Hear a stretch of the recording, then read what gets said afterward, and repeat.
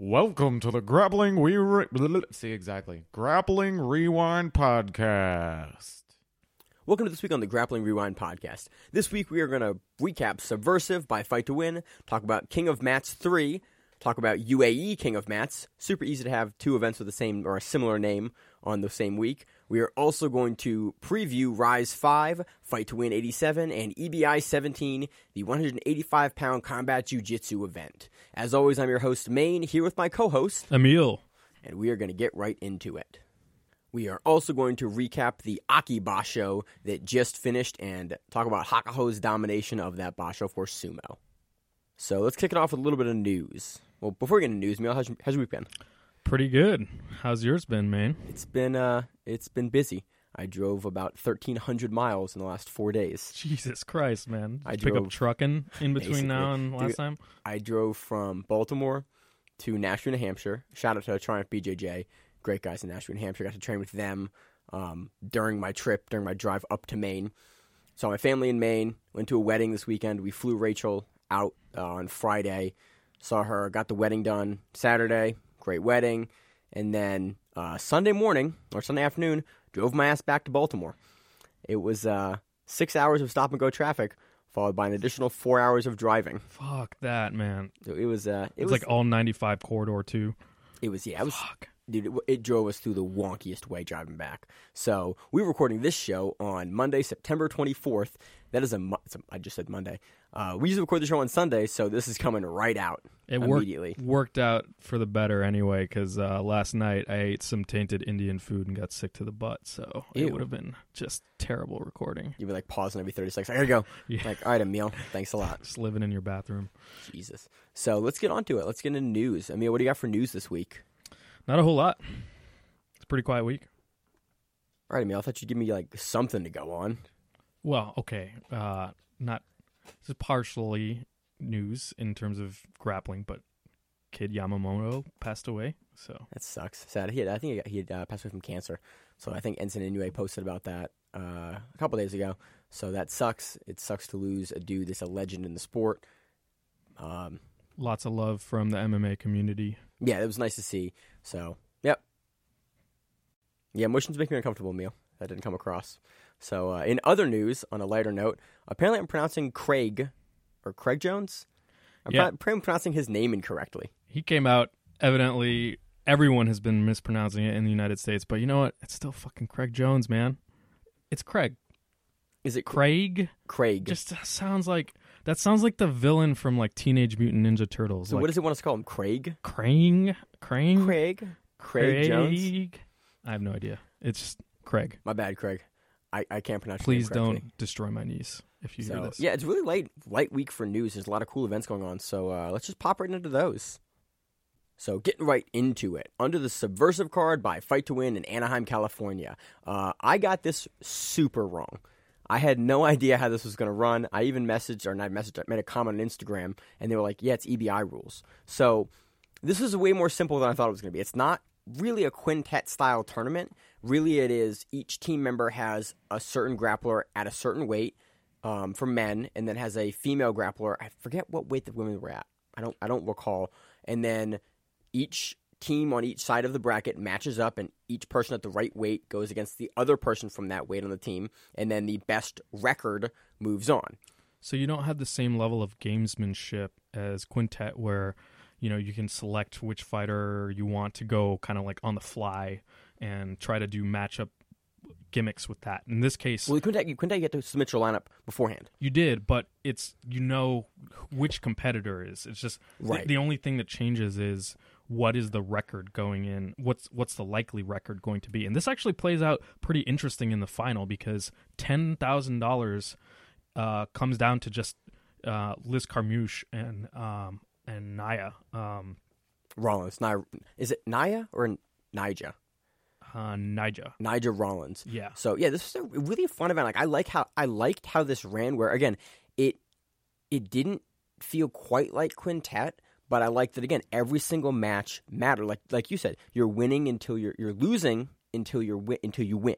That's right. And it's like okay, because like if it goes to a draw, you've got to go to overtime, and it's like okay, you've still got to sneak out a win either with an EBI's rule overtime. Yeah, it's a little different. The strategy changes a little bit because you don't have, in this case, you don't have like one person who can gain 3 victories, right? Like Right. You've got to win your match. That's all you can do for your team, and then it's on. It's like it makes grappling a team sport. Yeah. Like Quintet's a team sport, but this is a different way to have grappling be a team sport. Like, hey, here's your team. Your guy's gonna match. I think this is almost how like wrestling matches. I up. love this shit. This is like an old school kung fu movie where you got like 2 completely different styles going up against each other. Like it just feels more theatrical. Like Every grappling match with 10 Planet is that. oh yeah, no, It's like- exactly. it's It's 10 like the Planet weird versus monkey everyone. fucking style or whatever. So yeah, this event was a lot of fun. It was cool to have. It kind of almost ran like 2 events. They had like a shorter card fight to win with a bunch of super fights. I think it was like 13 super fights, and then they had this tournament on top of that. And so for me, it ran like, I'm not really sure how I would put it. It almost seemed like the Subversive or the team tournament could have almost been like its own event, and then they could have run a fight to win separately. Like I like the super fights. It was a little different for the pacing because they were doing kind of 2 different events at the same time. Right. I'm not sure that came across very well. You know, especially as streaming, you know, you're dropping in, you're not sure if the match that you're watching is part of the, you know, the team tournament or if it's a super If you fight. don't know the competitors. Right, exactly. And You like, see 2 guys in a gi, it was super easy. Like Yeah. the whole thing is up on Flow Grappling. It's about 4 hours and 27 minutes long. Super happy. Watched through it all. Got a chance to do that today. It was a super fun event to watch. awesome event. Really, really good But event. yeah, it was initially kind of hard for me to figure out, like, okay, like when I was piecing through it just real quick to see what happened, like where I was and like, okay, am I looking at the tournament or looking at a super fight or I'm looking at, like, who am I looking at? I recognize most of the competitors, but some of the guys from CSW team I didn't quite recognize as quickly, and so I had to kind of tab back to find the start of the match, and it just took a little longer, so... But it was a lot of fun. I liked it. Let's get into the results. Unless you got anything else to add about the event overall. Commentary was good. Commentary knew the 10th Planet system obviously pretty well. A lot, and actually, like, it was clear that they were of that flavor. There was a moment. It was clear they were of that flavor. Hey, I'm just saying, like, there was a point where, let's see, which match was it? It was, I think it was the Spriggs match, and you know, Spriggs is thrown up in a Estima lock on Kyle Bain, and we all know it as the Estima lock, and you know the commentators are saying, he's about to throw up this sock lock, and you can hear Eddie Bravo say he's going for the Estima lock. It's like if your own dude, the guy who created your systems, calling it an Estima lock, then maybe just go with that. Maybe it's really cool.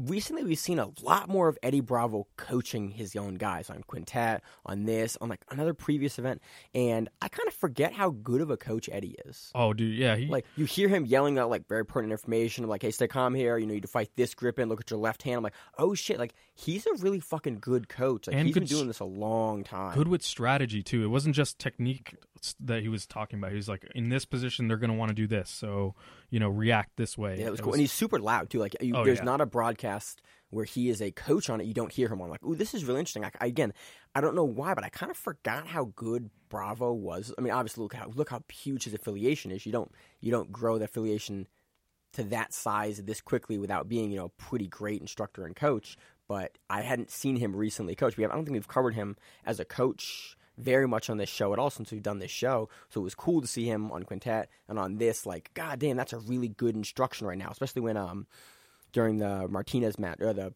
Big Martinez Boogie match. Richie Martinez. God damn, I could not come up with the name.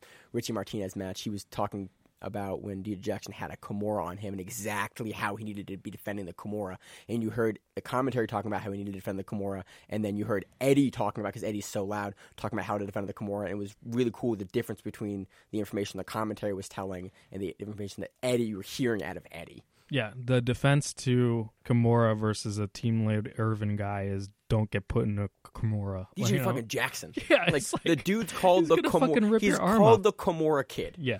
For a reason. Like, Yep. dude has a black belt in Kimura alone. Yep.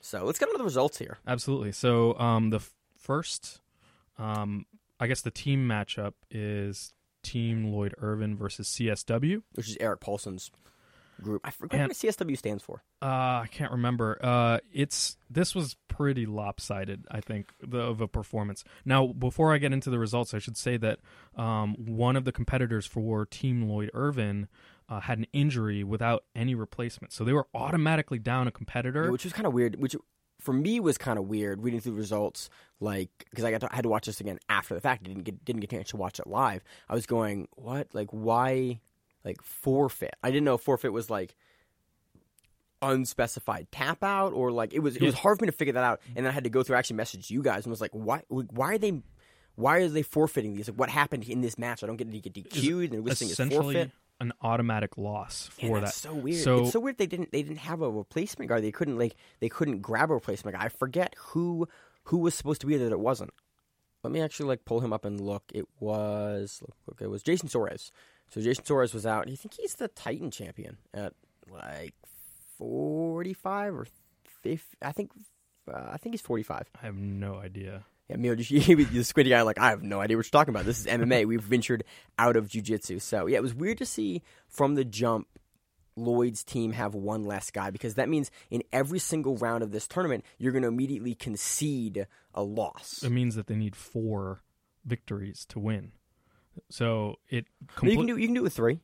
You need 3. I'm saying like of matches, because you only have 4 matches total. So you need to at least win 3 of the matches, because you have 1 automatic loss and 1. No, because the other team, look at it this way: the other team already has 1 point, and they just need to win 2 matches to win, because then they'll get 3 points. So in order to prevent them from getting the 3 points, you have to get 4 points if you have a man down. And this confused me for a second, because I get it. They went 3-0, and then they went into the 4th match, and I was like, why the fuck are they competing? Because at this point, you're risking injury with your competitor. I thought it was an extra match. They were just doing it for the fun of it. But they needed 4 victories in order to prevent the other team from getting 3 victories. So that's every single match needs to be won. So we just stopped the recording for about 15 minutes, and Emil taught me some mathematics, because I'm still confused about this. We're not exactly certain, because it seems like the commentary said something about Lloyd's team needed 4 victories to proceed, but in my head, they would only need to. You can't drop your first 2 matches because you already have a loss going in because you're missing a competitor. But you still would only need 3 victories to win, regardless of how many team members you have, if it's best out of 5. Yeah, I'm not sure, because they competed for the 4 matches. You know, you had Nigel Rollins, even when they were up 3-1.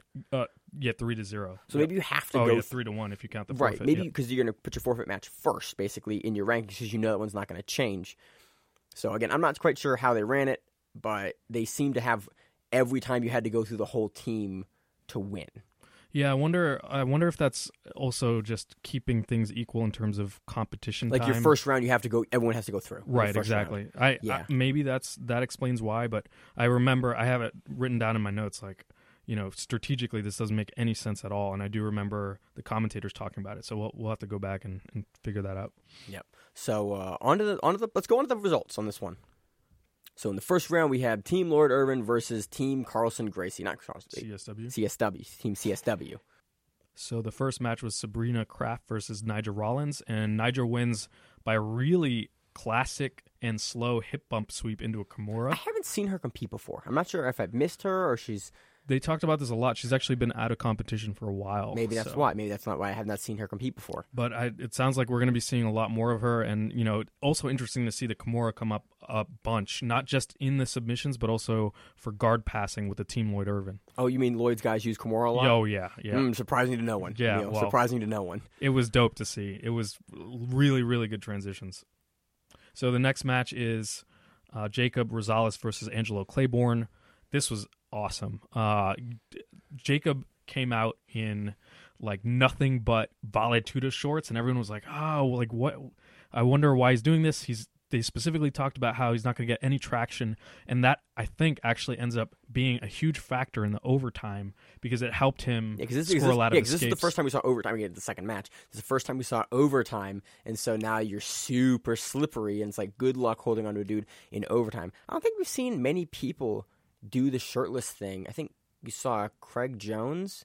Did he do that in EBI?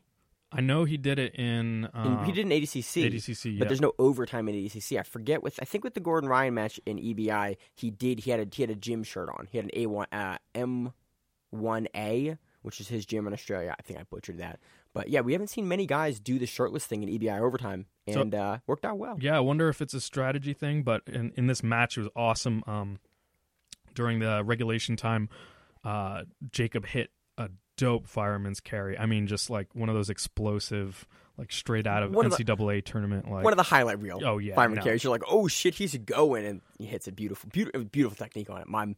I'm garbage at fireman carries, and so whenever I see someone hit, I'm like, how do you do that? Just a great all around. This match had a bunch of aggressive and persistent takedowns, which is surprising in this tournament. But anyway, awesome match. Next match was Jamie Fletcher versus DJ Jackson.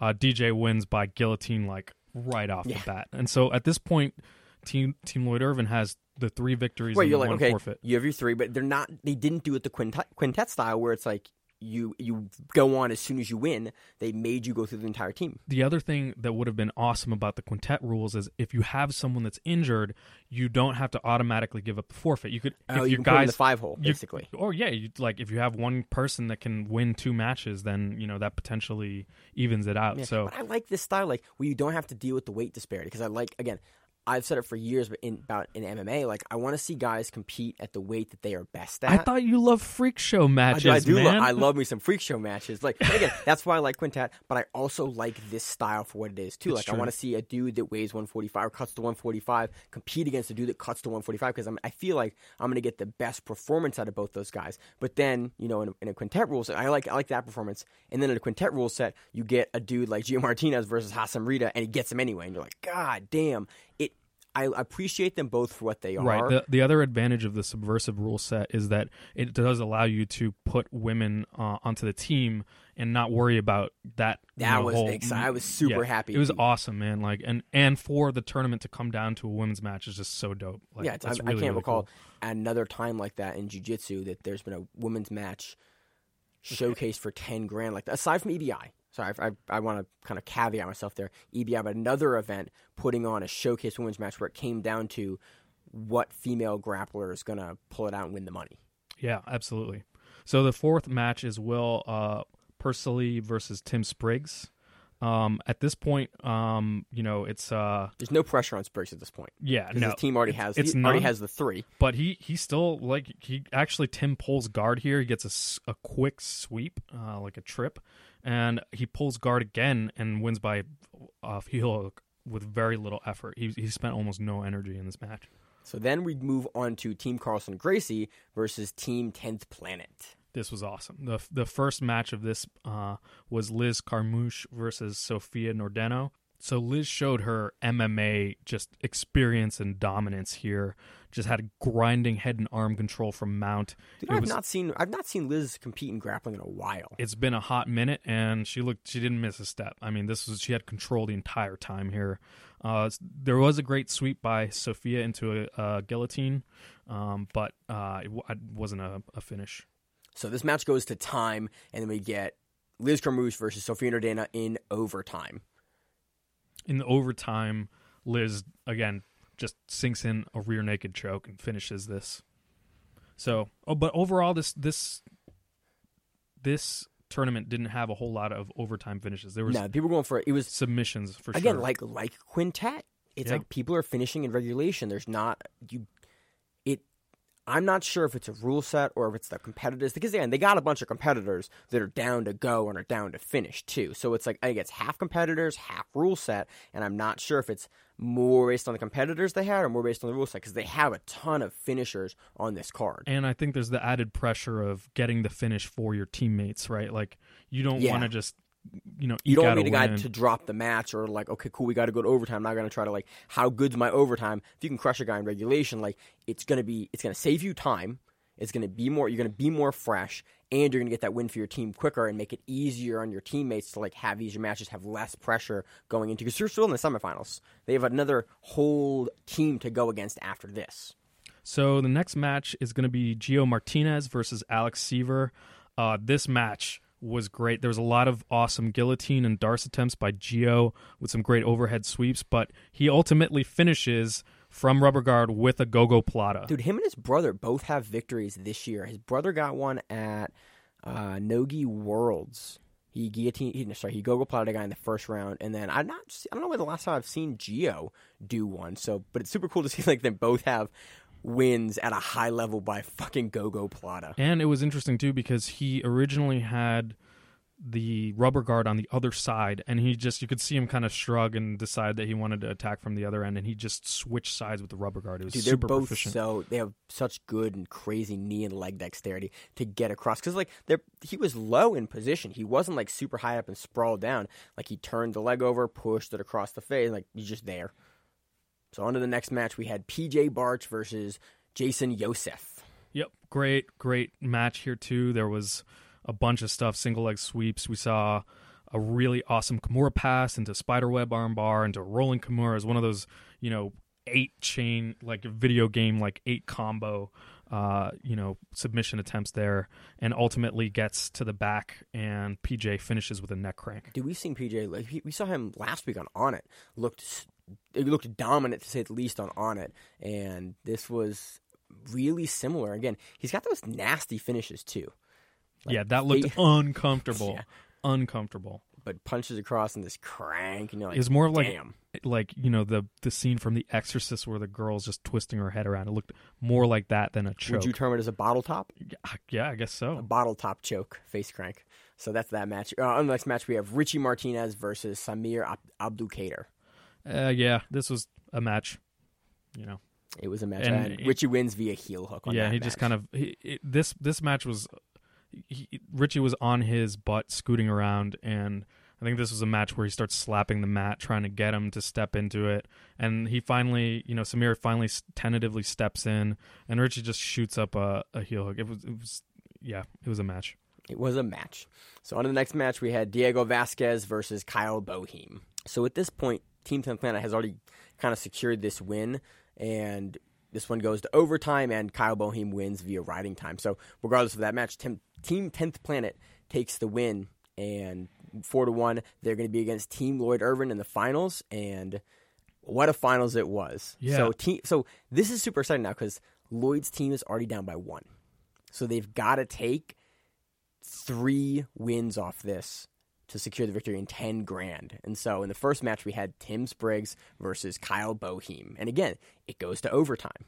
This match, though, overall was just amazing. I mean, Tim Spriggs is really fucking good. He's fucking awesome. And he runs into the elite guys that we haven't seen him, like guys like Keenan and Lovato, and like he's just at that cusp of like super elite guys. He's always in the top 3 or the top 5 of anything he's ever in, and it was evident here. He just jumps over, and he's like in mount, and he hits a leg drag and gets to mount. And at that point, watching this, I was thinking about it, and there's very few. I mean, obviously, I get my ass kicked by any of these competitors, but there's virtually no one I want either on mount or on my back less than Tim Spriggs. He was just smashing Kyle's face, like almost fist and eye, covering his mouth. He tried to Ezekiel him once, and I just it looked uncomfortable. Oh, dude. Because again, he had the short sleeve rash guard, so you can see the flexion on the arms as he tries to crush the face. God damn. He's not going to tap him with that, but there's no way that doesn't suck the entire time he's doing it. Oh, yeah. There was one point where he did the whole, putting a fist in the throat, kind of Ezekiel, but also just really uncomfortable. There was one point he didn't have the other hand, and he just had a fist in the throat. Yeah. You're like, oh, goddamn, Tim Spriggs real good. Yeah. So Tim Spriggs wins that via riding time. That's right.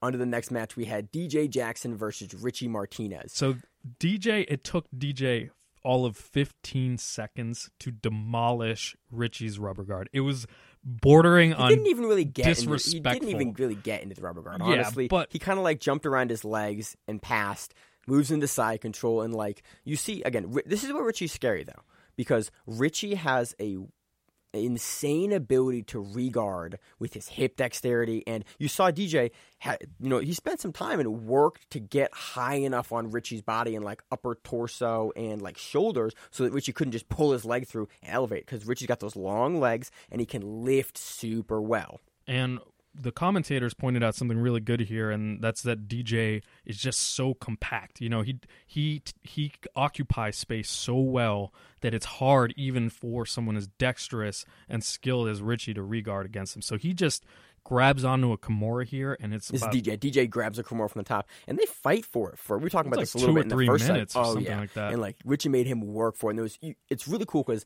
the camera angle for this was really nice. It gave you a really good angle of exactly where DJ's hands were and how he was adjusting on the bicep and on the forearm, and it gave you a really good angle of where Richie's hands were, like beyond his own thigh, and then he switched the hand grip, and then what he would do with his opposite hand trying to push DJ Jackson's shoulder and like arm up across to adjust the angle. Really interesting high-level hand fighting here. It was pointless. Utterly fucking pointless. DJ is a giant pectoral muscle. He's a giant Kimura wizard too, Yeah, which exactly. doesn't help. And it was weird. Like you didn't see DJ like just clamp super hard on the head. Like he almost like floated on the top of the torso a little bit, and then he got one moment where he could rip the Kimura out and just lightning fast rips it and bangs Richie's arm across the center line, takes that. Richie taps like Instantly. very, very quickly. But again, beautiful camera angle for this match. Go back and watch this entire hand fight to just see like, god damn, like the control DJ has, and then what Richie's doing to just stave that off and like work to get out. And again, you can hear Eddie coaching the entire time, like do this, put your hand here, do this, okay, try this. Really, really fun match. This was one of my favorite matches of this event. So the next match is PJ Barch versus Angelo Claiborne. There was awesome stand-up here. It's sort of like Greco style. PJ Barch had a really fucking cool takedown. It's like an inside or outside leg trip. I forget which one. Yeah, I think can't remember. But It it was Kochigari or what? But it was Sotogari or Kochigari. It was Kochigari. So it was I know- inside. It was inside then. So PJ gets the takedown. He gets to mount, and at this point, he just backsteps into saddle, and he grabs both of Angelo's feet here. It's and kind of a position, at least I was watching it. Emil, you saw we talked about this before the recording, and you saw something different here than I saw. Because, and I need to go watch it again. I've just gotten off this giant trip, so I haven't got a chance to rewatch these things 2 and 3 times like we usually do before we record.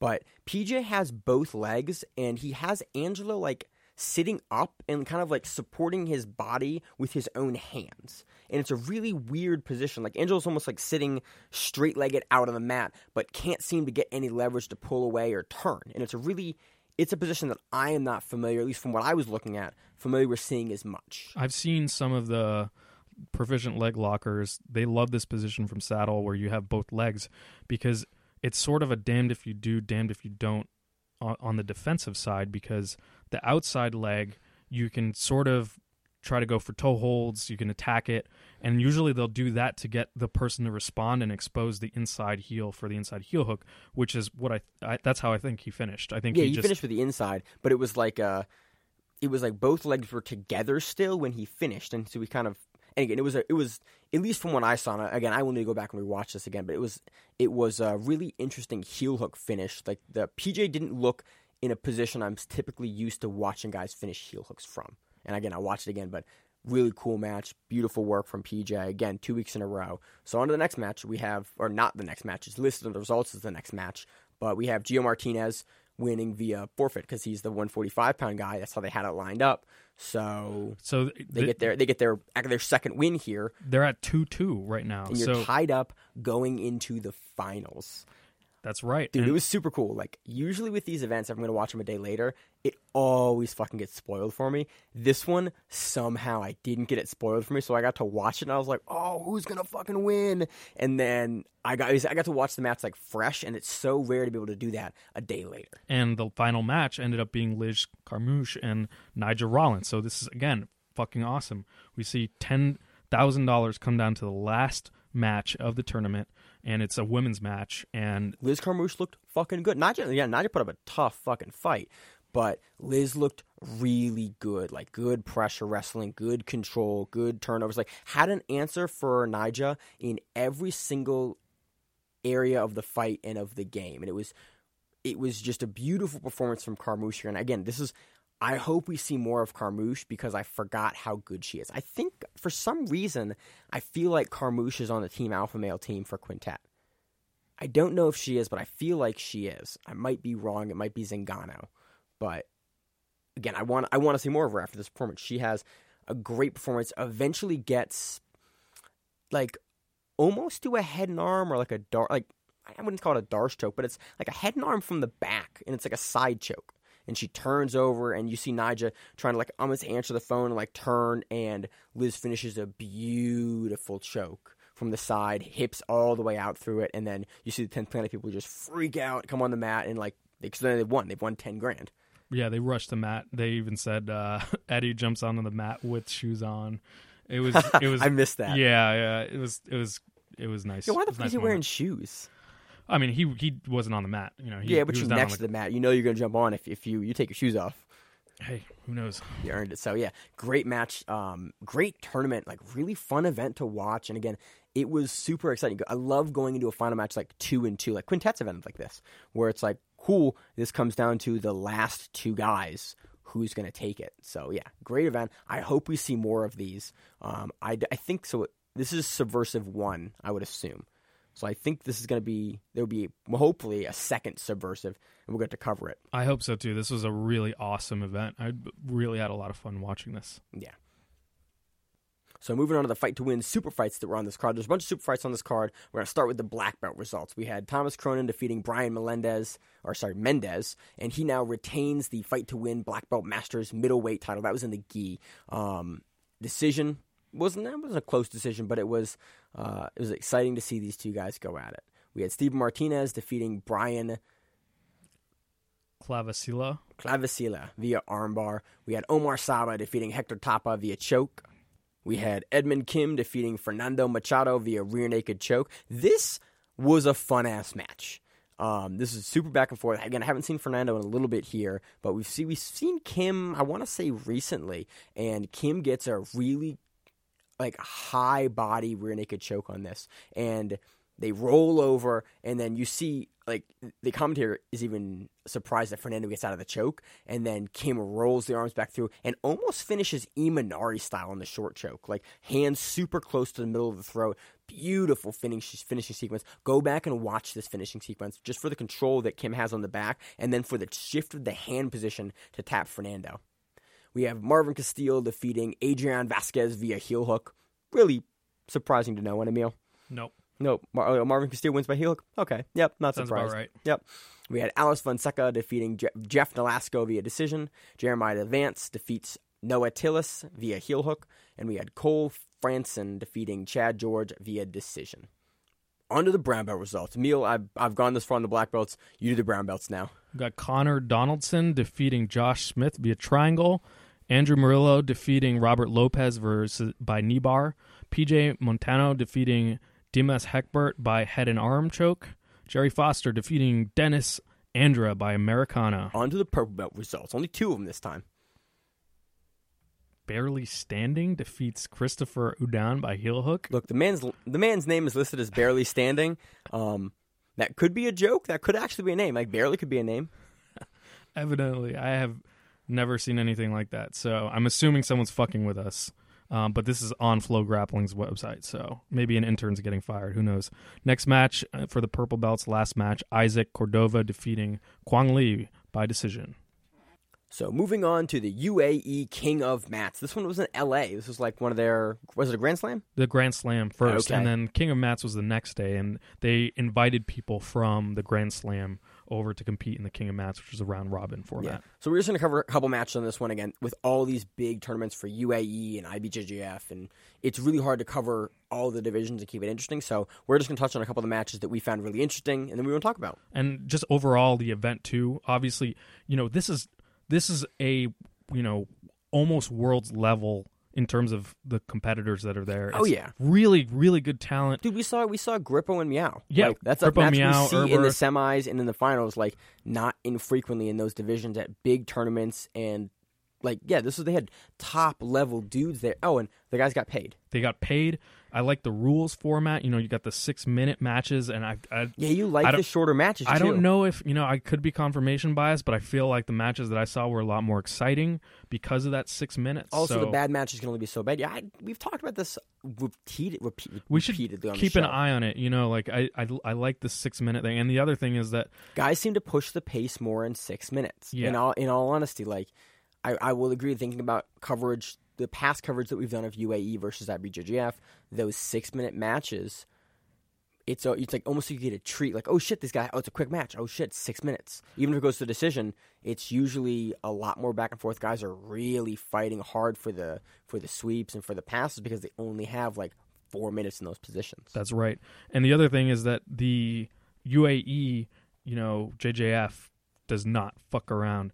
And I've seen they will penalize and DQ your ass aggressively. Or sometimes a Sheik will just be like, I'm not giving you money. Like this happened back when Meow, I can't remember which Meow brother was, faced Keenan at one of their tournaments. And basically they said, you're not getting any prize money. They DQ'd him on the spot for stalling. They pulled both of them. And so they didn't give a fuck. And people knew who they were. This was a highlight brown belt level match, and they were just bored with it. So 2013? Yeah, I think it was around 2013, 2014. That's about when they win brown belts, I think. Somewhere around there. And so I have a feeling that plays into how competitive people are and how much they push it. So it's a good overall event. It's just, when you're watching it, it's one of those, there's 8 mats. You got to kind of pay attention. It's a tournament style. It's a tournament style major event. They're hard to fucking cover. So let's get to the matches we want to talk about. So the big one was the final where Johnny Grippo defeated Paulo Meow for the first time ever. This was a huge deal. They meet pretty frequently, too. All the time. And in this case, Gianni got the win. He won by sweep. Some people were saying that there was a little bit of controversy there, but I watched it. It looked completely clean to me. Looks like he stabilized. It was a sweep from 50-50. It was an awesome match. And there was a moment there, actually, where the ref paused the match and took, 2 minutes to retie Paulo's belt. It was so awkward. Dude, we've seen people take forever to tie Paulo's shit up. We saw this year at the Worlds. They made him, it was versus the Frias match. They made him retie his pants 6, it was probably 4 separate times, because Frias was his pants are coming off, And they're like, oh shit, and they eventually tied it super tight and okay, his pants are back, because that's what he does. He makes them a little loose so when you try to barambolo his ass, he you can't grab his pants grip. Well, it didn't save his ass this time. He lost, so congrats to Gianni. I like both these guys. Yeah, no, they're awesome. And they were actually both really congenial afterwards. Lots of mutual respect. That was awesome to see. Another big piece of news from the tournament. Erberth is back. Again. What is he, the Terminator at this point? I don't know, but he even started a little slow. His first 2 matches were ads and penalty wins. Well, no, because the first of the tournament, not the King of Mats. Yeah, correct. So of the tournament. Yeah, right now we're still just talking about the LA Grand Slam for Abu Dhabi. We haven't moved into the King of Mats yet. But he ends up winning the tournament too, so, in his division. So, he did it in awesome fashion. He did that versus Max Jimenez is how they... It is Jimenez? Yeah. Okay. That's how they pronounce it. By a lightning toe hold, which is something that we talked about recently. Yep. In Nogi Pins, we thought we were going to see that a lot versus more. Gordon, and Gordon was like, nah, the back. Nah, RNC the whole way. But in this, we saw it a bunch. He had it here. He had, I think, 2 more toe holds. Or no, he had 1 more toe hold, at least, in the King of Mats. Yep. And there was toe holds everywhere, actually. So I think it's definitely a submission that, again, maybe confirmation bias, but I'm starting to see it a lot more. So that was an awesome match, too. You had Kane and Duarte, almost making a deep run, but he ended up getting halted by... Dude, black belt's fucking rough. Again, we've seen him... we looked up his record a little bit ago, and he has all those in the black belt. But at those major events, dude, you're running into really fucking good black belts now, and it's a little different than the brown belt. And to be fair, it was essentially a closeout, with Gustavo, but it was he made a pretty deep run. Whether or not that match was at full, it seemed like they were kind of at 70%. In case you don't know, UAE does not allow closeouts, right? Which is dope. Yeah, if you run into your teammate in the finals, cool. You guys both sign up for this division. You will have a match, and if you cheat the system or do a fake match, you're both DQ'd. So you get some. In UAE, get some really interesting matches from guys who are on the same team, and it's oh shit, look at this match. And we saw, who was it? I forget who we saw recently. It might have been Keenan versus someone. I think it was 2 Atos guys. Really, you get some really cool matches that are super rare occasionally, where someone will come up with a victory. You're like, oh shit, I didn't know I could beat them. So this was kind of one of those matches. if you are going to go back and watch any match, I would definitely recommend watching the Jose Lima versus Nakamura. This is the finals for the 56 kilogram adult black belt. This was an awesome back and forth. Each side had at least 3 or 4 sweeps. The final score was like 8-8, and huge back and forth match. Huge back and forth. Nakamura, like 6 fucking minutes. Yeah, it was packed, and then Nakamura wins by rear naked choke with 15 seconds left on the clock. It was a really exciting match. Definitely recommend going back and watching this one. And finally, out of the big results, is actually one that we want to see more out of Kennedy Marcial, but he ended up getting stopped by Thiago Macedo 2-0. But Cobrinha's kid. Cobrinha's kid. That's just think about that. Cobrinha. You love Cobrinha. He's 39 or 40. I can't remember how old he is. 40 now. He's still not just competitive, but like the best in the division now that Hoffa's gone. In the adults at Worlds. And he has a son that's a black belt that's also competing. A new black belt that's a good new black belt. Yeah, that's crazy. We haven't seen. I think we'll see as this generation gets older. We see a lot of guys and women, at the highest level, and their kids are on the mats a lot. Yeah, and we see like Dalval has a lot of them are younger. Like Dalval's daughter, younger. You have Eddie Bravo's kid. You have. Who else has you have Mackenzie Dern and Megaton, but Megaton, we were talking about this earlier. Megaton's done most of his big stuff at Masters. Yeah, I think he still will try to compete sometimes at Worlds, but I mean he has competed more than any other black belt at Worlds ever. Yeah, so props to him. But I think we're going to see the next generation of superstars and superstars kids come through, and I think Kennedy's the first kind of crop of that. Absolutely. So moving on to the UAE King of Mats. Is it King of the Mat or King of Mats? It's King of Mats. Okay, King of Mats. I always fuck this one up. So this was the following day. This was on Sunday, right? So the Grand Slam was on Saturday, and then after that tournament, they invited 10 people into a round robin. It's an invite. Yeah, 10 competitors into a round robin. 2 groups. You have Group A and Group B. In Group A, you had Herbert Santos, Jackson Souza, Hudson Mateus, Gerard Lubinsky, and Alexandro Sassoni. In Group B, you had Gutenberg Pereira, Ricardo Evangelista, Gabriel Arges, Tanner Rice, and Adam Wardzinski. Both of those brackets are murderers. That's murderers Group A row. and B. And it's a round robin. So within each bracket, within each group, you have to fight everyone else in the group. So that's basically. That's 4 matches just to get out and get into the semifinals. And again, here we see Erberth in true form, going 4-0. When he looks good, he looks so fucking good. Yeah, he is so at that weight class. His passing, his hips, his hip movement, the way he gets around the guard and just gets guys is impressive. I think the terrifying thing is watching him is how still he stands for a moment and then it just explodes and is going 110 miles an hour. I want to say it was at Worlds or something in the last 6 months. We saw him, he's standing, a guy goes to jump guard on him, and you watch the slow-mo on it. The guy jumps guard, almost wraps his legs. Erberth then starts moving, sprawls out of the guy jumping guard, and passes before they both hit the ground. That's I was bananas. like, what the fuck? It's just, he is a crazy athlete to watch, and he's a really good black belt. So the way that this format works is that each group has 5. They do the round robin, and then the top 2 from each group progresses into the semifinals. So Erberth obviously takes slot 1. Jackson Souza, and by the way, that 4-0, he has a toe hold against Hudson Mateus, which is no joke. No. And he has a wrist lock versus Alexandro. So he, wins 4 of those by 2 of them are submission. That's awesome. Which at a high level is relatively rare. Yeah. You don't, especially the larger divisions, you don't see high-level guys getting subbed very frequently. So you have the next person to progress is Jackson Souza. He's going 3-1 in that group. And then the people that didn't progress, you have Hudson Mateus at 3-1. 1 win by submission and 1 loss by submission as well. Lubinsky at 0-3, and he had to withdraw due to injury. And then Alexandro Sassoni loses all 4 and 2 by submission.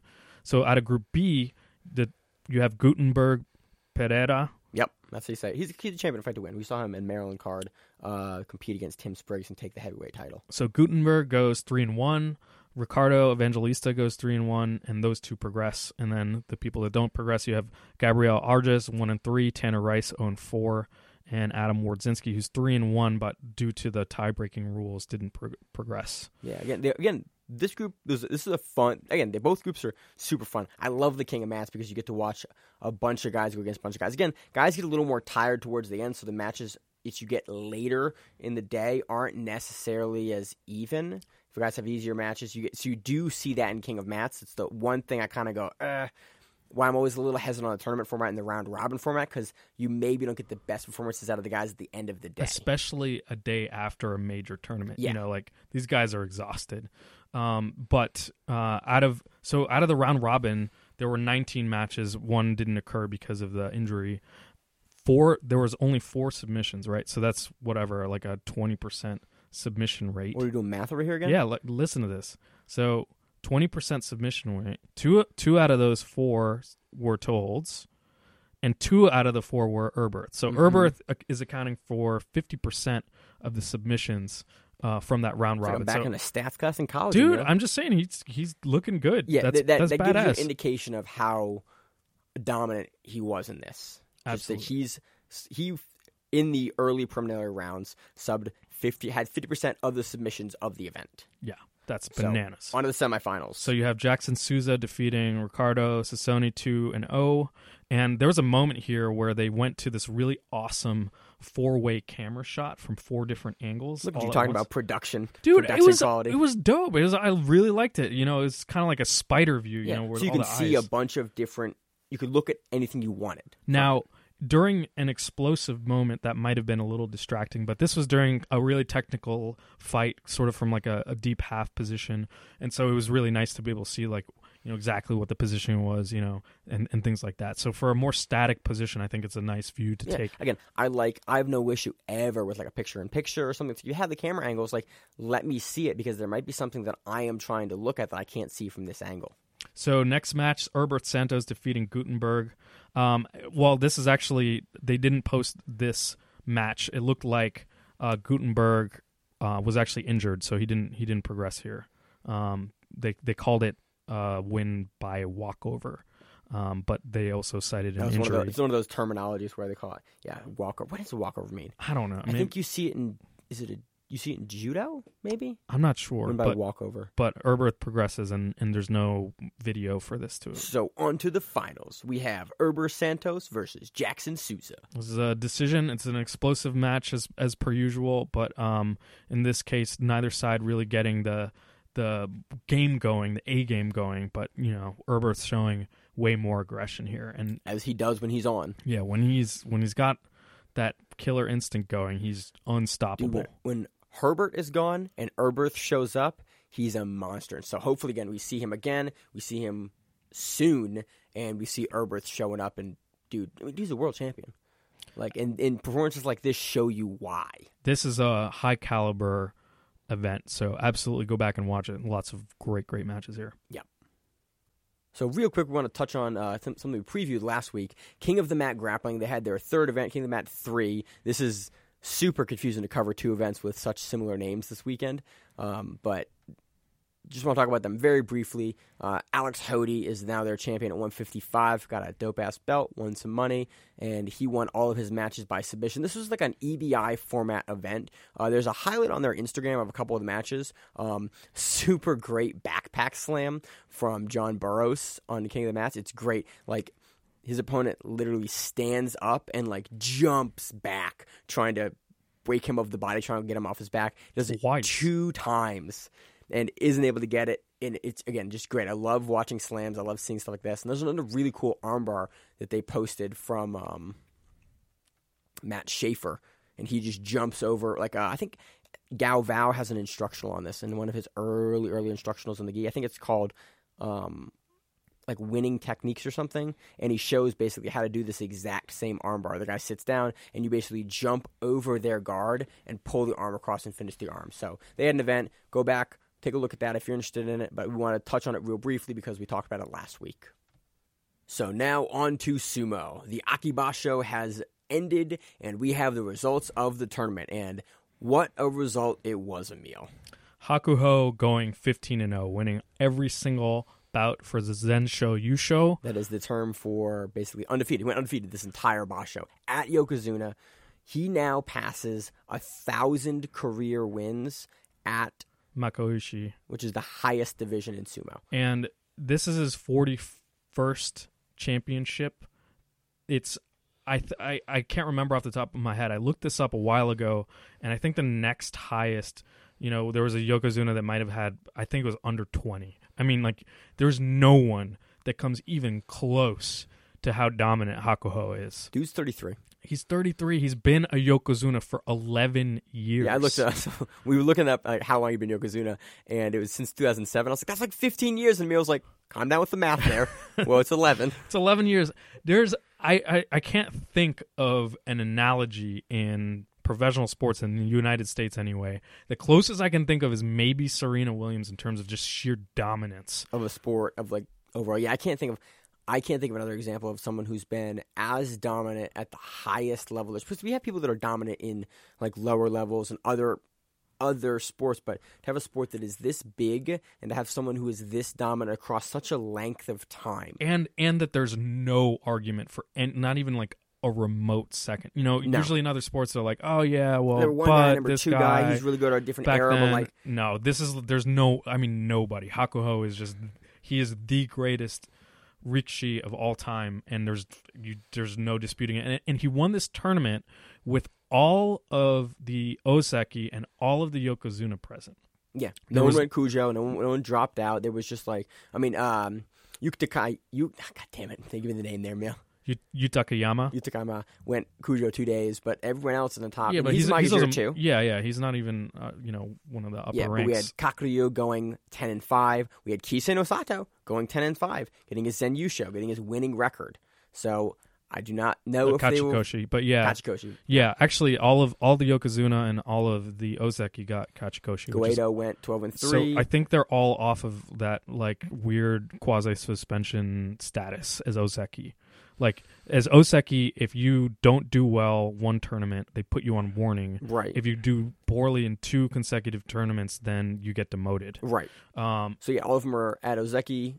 They're all good. So Zen. that's Goeido, Takayasu, and Tochinoshin all getting Kachikoshi. No. Ichinojo is 8-7. He barely squeaked. He got his Kachikoshi. And also at Sekaiwake, we have Mitekume going 9-6. Tamawashi didn't have a great basho. Went 4-11. Yep, and you had Takakeisho going 9-6. But I mean, that's all of the. Basically, Tamawashi is the only upper rank who didn't get Kachikoshi. So. Yep.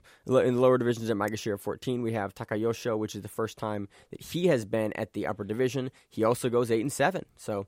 Has a pretty good basho. Will most likely stay at Maegashira. Oh, Endo had a terrible tournament, 3-12. Not a great tournament for Endo. Yeah. So he probably will drop down a couple. He'll get demoted again because I think a couple basho ago he was up at Maegashira 1. I think, and it looks one like or two. I think it was right. 1. I think he hit 1, and then it looks like he's dropped, and he's going to drop again. So maybe he's injured. That's unfortunate. Yeah, but the story really for this basho is that all the big guys are back again. Hopefully, Kisei no Sato. I don't know if he's injured. I don't know how he's going to do. Dude, but 10-5 is that's a respectable. That's a very, very good showing. Yeah, especially Yokozuna. Especially he had he's going to have to go against all the Ozeki and all the other Yokozuna. So that's great. It's good to see that he is up there right now. Awesome. So as far as for bonuses for the basho, looks like for the first time ever they didn't award any. That seems unprecedented, to say the least. Yeah, I paused and looked it up, and I went, I'm very confused by this. So we'll talk to Josh and figure out if he knows anything else about this. But yeah, it looks like they didn't award any bonuses this tournament. Don't know why. Can't figure it out. But hey, it happens. Anything else to add, Emil? Nope, I'm good. Awesome. So moving into the preview section of the show, on to Rise Submission Invitational number 5 in Long Island, New York, happening on September 28th, 2018. I fucking love Rise. Love watching it. So, top of the card from the bottom of the card. These matches are 10-minute rounds plus one EBI-style overtime round. We have a 170-pound super fight, Mateus Lutz versus Nick Ronan. This will be a good match. We also have on this card a match that I'm super excited about, Marcelo Cohen versus Frank Rosenthal. We saw Cohen last week on Men of War 3, where he defended his 125-pound title.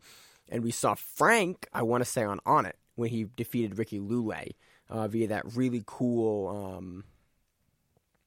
where Ricky Lule stood up and Frank had the body triangle in, rear naked choke in overtime. So I am super excited about this. It's interesting to see Cohen going up so much. I think Frank sits closer to 145, so it'll be really interesting to see how this match plays out. This is the one that I'm very much excited for. There's also a 4-man, 185-pound EBI's rule tournament. Ryan Quinn versus Steve Caston and Chris Schlesinger versus Enrique Galarza. Man, I need you for the names. Give me the rest of them here. So the rest of these matches are 10-minute super fights, sub or draw. So we have Hugh McKenna versus Joe Magni. At 205 pounds. Tito Hartz versus Joe Tarlcio. At 165. Aldo Orenville versus Carlos Rosado. At 155. Ray versus TBD.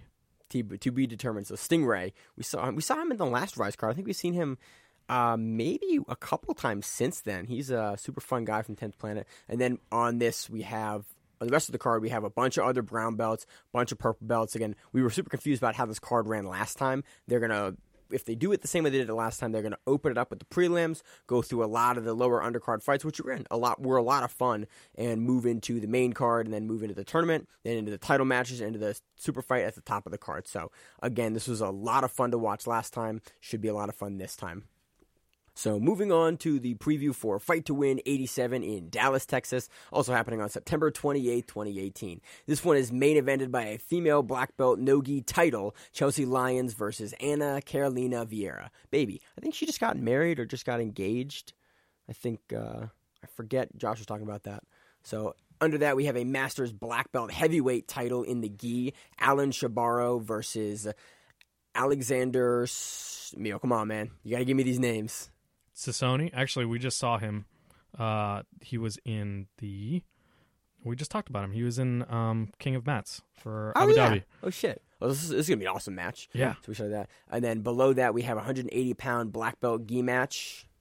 We got Rafael Barbosa versus Luis Eduardo. Under that, we have a 220-pound black belt gi match. Ryan Sandigan versus Carlos Alberto.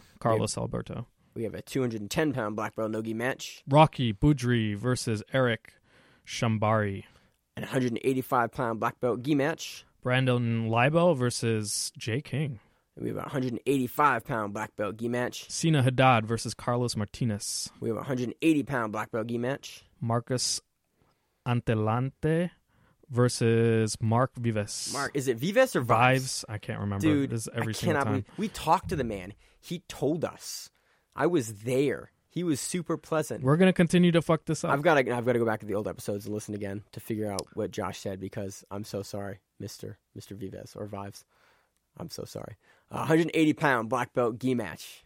Igor Pavia versus Will Durkee. 170-pound black belt gi match. Vinicius Agudo versus Levi Peterson. 170-pound black belt gi match. Albert Hughes versus Keith Minor. Oh shit! Keith Minor, I think, is the dude that has the amputated hand. Oh yeah, that's right. Yeah, dude, he's fucking funny shit to watch. I love watching him compete. So, just quick aside, one of my first instructors also was missing an arm, and he was fucking savage. Yeah, dude, he has that choke where he just puts it in there. Yeah, I think that's who that is. Awesome. So that'll be a super exciting match. I love watching Keith compete. We have a 160-pound black belt gi match. Eddie Sains versus Juan Tatum. We have a 155-pound black belt gi match. Gilson Nunez versus Casey Gray. 155-pound black belt gi match. Mateus Gabriel versus Thiago Macedo. We have a super heavyweight brown belt no-gi title match. Travis Clark versus Chris Robertson. God, this is a loaded card. And then we move on to other brown belt matches, and then other purple belt Jesus, matches. how many? We This have is some like teen 40 matches, matches. a yellow belt match. Dude, it's a big card. Dallas, man.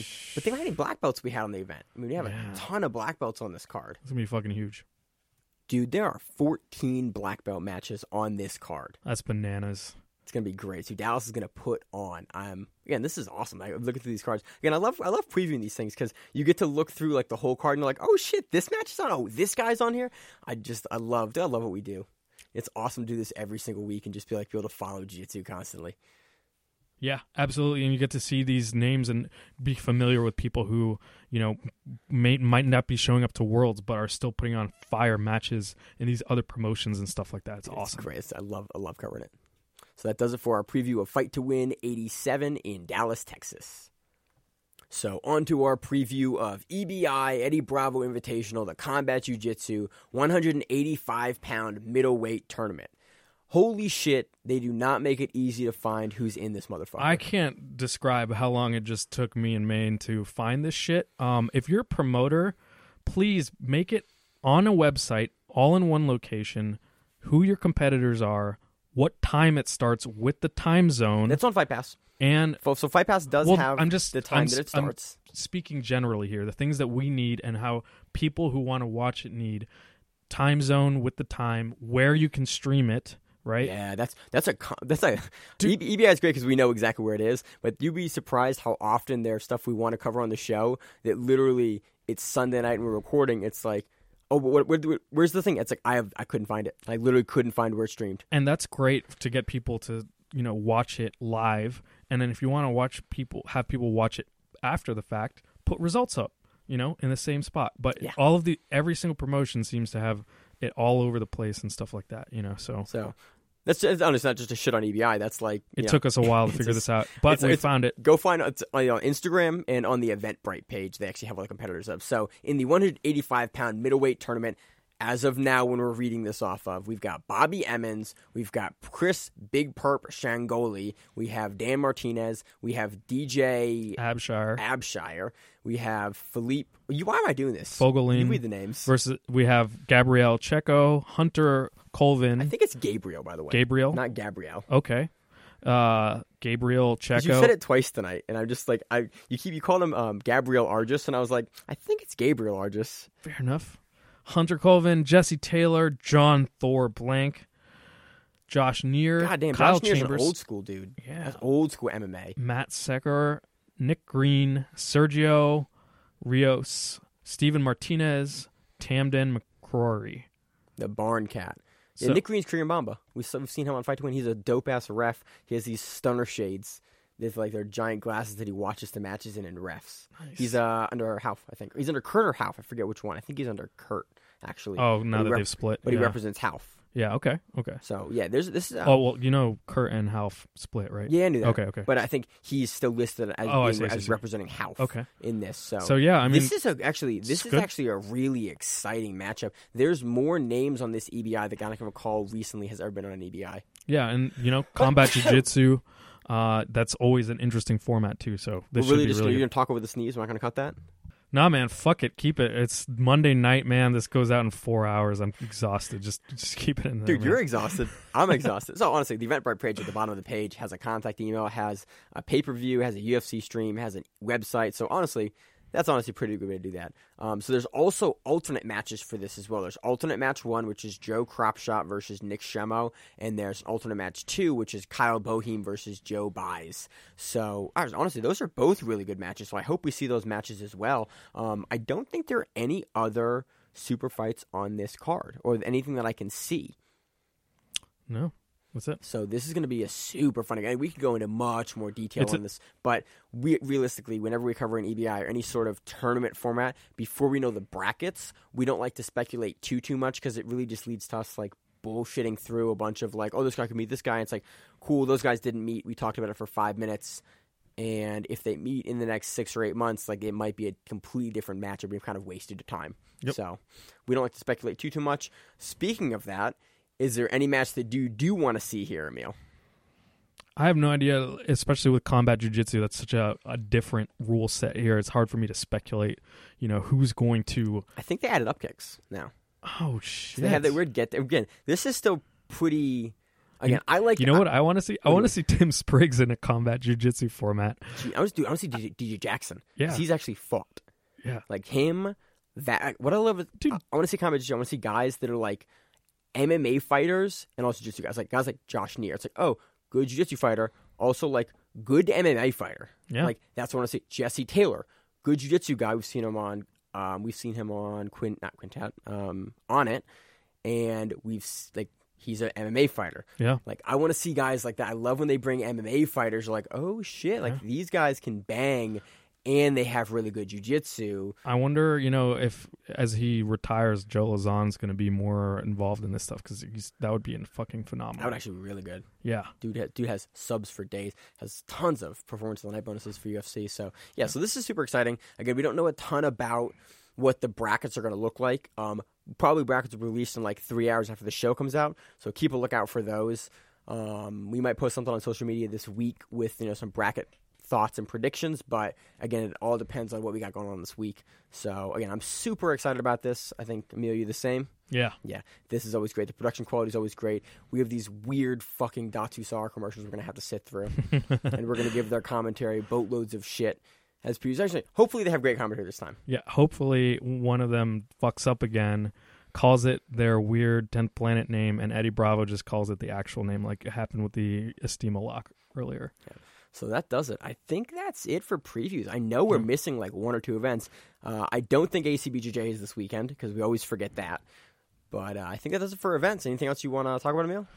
I don't know. I'm feeling great. That's awesome. Yeah. You wait for it. Once we get 6 months in and we're covering like 8 events in a weekend, you're like, yo, why is there 14 things happening this weekend? Yeah. I meant just personally, like, yeah, it's been fun doing this podcast, but I just had a deep tissue massage and I feel fucking amazing right now. That's nice. Yeah. So coming up on the lineup for upcoming events, we got yeah. Quintet 3. Yep. We got the 80cc European Trials #1, Fight to Win 88. We got World Series of Grappling 2. We have IBJJF, LA Pro. We have Marinas Pro in Japan. We have Battle Grapple 3, end of the month for October. So that's just October stuff right now. And I'm still missing stuff at the end of October, after like the first week of October. I'm just pumped that Quintet has this momentum. Like they're really putting on events after events here. And Dude, I'm they're hoping putting on Frank Mir versus Satoshi Aishi as a super fight match. Yeah. I fucking am. There's your love freak show, watching man. I love. That's not. Both those guys are like 250. Yeah, but Those they're are ancient. They are ancient, Yeah. but they're both like super good grapplers. Yeah. Like, dude, I want to see Frank out of the UFC doing some grappling matches outside of that testing pool. I want to see it. Japan rules, man. Dude, I'm so excited for that. Again, I don't know. I think they have a couple other super fight matches lined up. We're going to preview that next week after we do the EBI show. EBI shows are always a ton of fun for us because we usually talk about most of the matches. And with this being a combat jiu-jitsu tournament, I assume there's going to be some craziness involved with that as well. So we got an exciting week coming up with matches and events. And what do you got going on this meal? For both, that was in English. What do you have going on this week, Emil? This week? Nah, it's pretty chill week. What about you, man? What's going on? Same thing. I'm going to get over this giant drive that I took. I was thinking about... Think about that. You're tired from a drive. Now, imagine, I was just thinking about this. We were talked about a bunch of competitors this weekend that we had to talk about last weekend at PANS and stuff like that. Dude, we covered Craig Jones 2 days in a row. I know. Well, I just think about what they're going through. You think you're tired, right? What do you do? I want to know what they do to keep themselves together after having to compete. Just like like guys like Wagner Hosha, you saw him. I think or Johnny, Johnny competed at PANS. Won PANS, Grippo. And then he was at DC the week before that. Yeah, dude, and then he was at Abu Dhabi. That was in LA this week. Yeah, so that means he's been three separate weeks in a row. savage tournaments. And he won. Yeah, all 3 of them. Yeah. He won DC Open his division. He won PANS. Yeah, and he won this. So what do you think he's what's he doing to not fall apart at the seams? That's what I want to know. I don't know. How do all these guys at the highest level maintain that kind of travel? Because again, it's not like you can compete locally. Like you're competing in your region, in your city, or sometimes internationally. I'm saying you're competing in your city once a year, twice a year, maybe. Yeah. Like the Lloyd guys have it a little easier with you have some stuff in DC and Boston, New York. It's all kind of day trips. Like the New York guys have it a little easier. It's day trips to here and there, but you move outside of those, even the Cali guys have to travel frequently, far, a lot. Like Jamil from, has to goes to Korea and does Spider, and Craig Jones is in fucking Australia. Dude, yeah, he was in two different everywhere. countries. Yeah, I remember that in the same week. He was in, I think, the U.S. for EBI, and I think he was in Quintet the week before. He had something in Japan. He was something. in Quintet, and he had another event that he was on either later that week or I think it was the same weekend. I remember it being I think it was a ridiculous Friday, turnaround. and then he was on something on a Sunday. Yeah, yep. And it was just like, geez, it was literally across the world. Savage, absolutely. I don't know what they do. I want to know, like, dude, if they're like grinding up orphans or something and bathing in their blood, or I have no idea. Give it to me. Right. I literally I got off work, I left my house and started driving at like 2:15 on Thursday afternoon. I'm a savage, so I didn't have a place to go that night. I was like, I'm either staying at Rachel's dad's house in Maine, and that's going to be about 9.5 to 11 or 13 Man, hours. did you sleep in your car? No. So here's the better story. Yeah. Really good friend of mine also runs a podcast called We Need to Talk. Stephen Meter. How the fuck do you say his name? I've only known the man for like 10 years, a decade. Meter. Everyone calls him Meter. So he was like, hey, what's your address? And when you're off work? And he was like, this is my address. And I was like, I'm off work at 4:30. And so I called him at 4:30. He's like, give me like 5 minutes. So he finished up. I called him like, hey, what are you doing tonight? He goes, nothing. I was like, can I stay at your house tonight? He was like, sure. Yeah, that's fine. Where are you? I was like, I'm about 5 hours out. He goes, oh, cool. I thought you were like at my door right now. And I chilled at his house, woke up in the morning, and because he leaves work super early. And so I woke up, I was like, all right, I am literally like 2 or 3 hours away on a good end. And really, because it was Friday morning, I was not going to hit much traffic where I was going because I was kind of outside Boston by about an hour and a half. I was like, let me find some jiu-jitsu around me. So I Googled. I was like, jiu-jitsu near me. I was like, who has morning classes? Because it was like, there's probably a morning class at like 9 or 10. Found the Triumph BJJ place in Nashua, 8:30 class. Awesome. I was like, this is awesome. Woke my ass up, got to Dunkin' Donuts, got a little coffee, got a little breakfast sandwich, and then I drove over to them and I was like, hey, like I didn't email them beforehand. I just like showed up. I was like, either they're cool with that or they're not. And I just showed up, and he was like, yeah, come train. His class starts a little later, around 8:45. And, I got my stuff together. I was like, gi or no gi? He was like, it's gi. So I put my gi on out of my car because I had it just in case, even though I was going to a wedding. But I had gi stuff and no gi stuff. That sounds about right. Put my gi on, and it was really funny because we're close enough to Maine where a lot of the guys I used to train with, some of the guys at that gym had fought the guys that I used to train with in Maine. Oh, cool. Because there was a pro fighter there that had fought a bunch of guys from that gym. And it was really funny. Like, oh, yeah, I've seen your fights. I've seen you, like, choke dudes from our old gym out. Like, that was cool. So, again, super friendly gym. I love jiu-jitsu for that reason. There's no other sport I know of. Because I've trained down in, like, North Carolina, in Maine, in different places in Maine. In Colorado, we've dropped into places, like, all over the place. I've never met a more friendly community. I can just show up to this guy's gym at 8 in the morning, and he'd be like, yeah, just, put your gi on. And, like, we just trained. Everyone was cool. We worked really great technique, really great instruction, got great rounds, left by, like, 10:30. Yeah. And then just, like, just drove to Maine. We're getting to that point, too, where, you can do that in other countries now. I trained in Czech Republic. Did you really? Yeah. When? Twice. I went to Prague 2 different times, and both times I trained at this joint called Jungle BJJ out there, which is awesome. Really, really good stuff. Brazilian, straight from Brazil, black belt, really fucking talented, really, really good group of guys out there. Yeah, it's awesome. Just like be able to I was in my buddy's hometown, like a smaller town in New Hampshire, or outside Nashville, so a little bigger town. But I just got to like Google, and they're like, oh, they have a class, and I just like walked in, showed up, and these people were like nice enough to like train with me and let me train at their gym, and then I just got to continue my drive. Sweet. I could have done that at any number of gyms that I drove past all along my drive, all along my trip, and it's just really cool to be part of. I can't think of a cooler community that does that. Like I can't think of like a soccer club that I could walk into and like they just let you play on the team. It's like it just doesn't exist. Or like I'm not sure if like gymnastics is like that, or like what other sport actually lets you do that. Funny enough, capoeira is like that. So really, yeah. So it's actually built into their community. So they don't have competitions. I can't remember what they call them, but it's basically these gatherings. It's not exactly a competitive sport.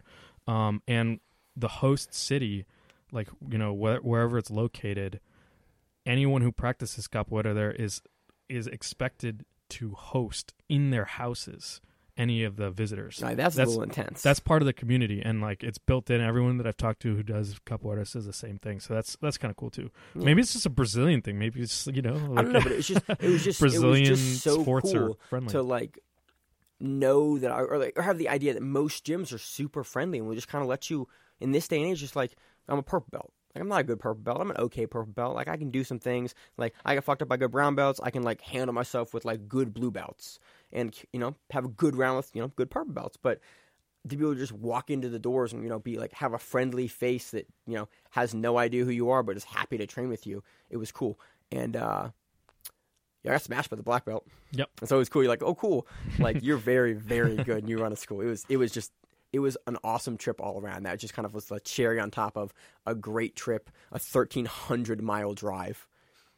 3 tanks of gas a meal. Good to have you back. Aside from the Easy Pass tolls, that trip cost me like $90. Jesus. It's amazing. So, all right. I've been Maine. I've been Emil. And we are the Grappling Rewind. We'll see you on the mats.